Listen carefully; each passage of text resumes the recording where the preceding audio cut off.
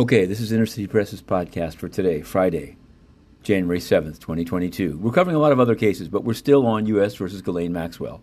And, of course, chatty juror Scotty David. That's his first and middle names. But now, beyond his residence in Midtown Manhattan and his love for family-sized boxes of Cheez-Its, we now know as follows. He's an executive assistant at the Carlyle Group. Yes, an enormous private equity firm. Inner City Press has previously reported on the Carlyle Group, not necessarily in the most flattering ways. For example, brutal investments in Burma, drilling at Shui 3 through FDR Holdings, and also for tantalum in the Congo.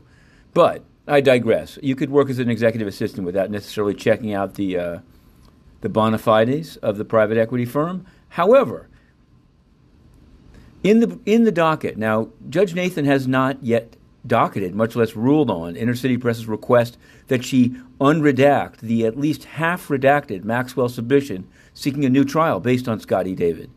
I don't know the basis. He's not a victim in the case. I don't know.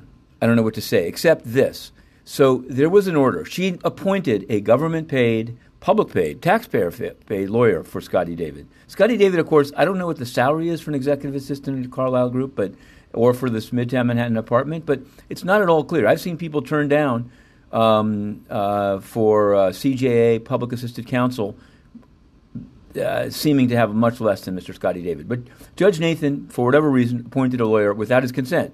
Now, here's the thing I wanted to read.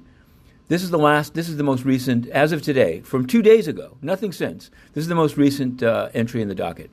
Order as to Ghislaine Maxwell. A notice of appearance has been filed by retained counsel on behalf of juror number 50. Retained counsel has communicated to the court that the juror does not wish to have counsel appointed. Accordingly, the court will not appoint CJA counsel. So who is this retained counsel? Because they haven't filed anything in the docket. Scotty David has his own lawyer. He didn't want Todd Spodek.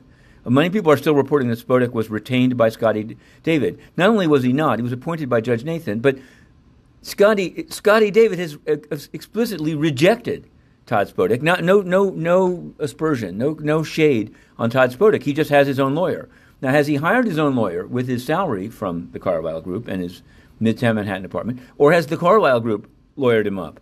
Now, I mean, it's a good question. File something. And why put it off so long? Why put it off so long? There's now a cloud hanging. Maybe it's to run out the clock. I don't know. And I've actually asked. There's various Twitter accounts, some of them official, some unofficial, in Washington that are putting up the last-minute Senate voting schedules to elevate various judges to courts of appeals.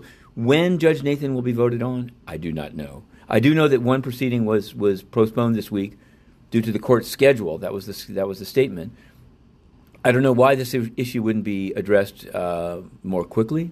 It's not rocket science. It actually is a very factual issue.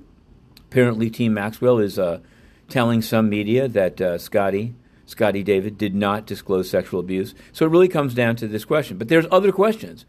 Carlyle Group, the role of Team Maxwell in the timing, the venue, everything about these interviews are worth looking at, as is the teddy bear T-shirt. But in any event, Inner City Press will continue on the case. We're writing a story as we speak. And if we don't do another podcast before, have a good weekend. And please, check out Maximum Maxwell if you haven't. It's available on Amazon. It's going to clearly need to be updated, mirroring Maxwell. Matthew Russell Lee, The 4-Minute Drill, Inner City Press.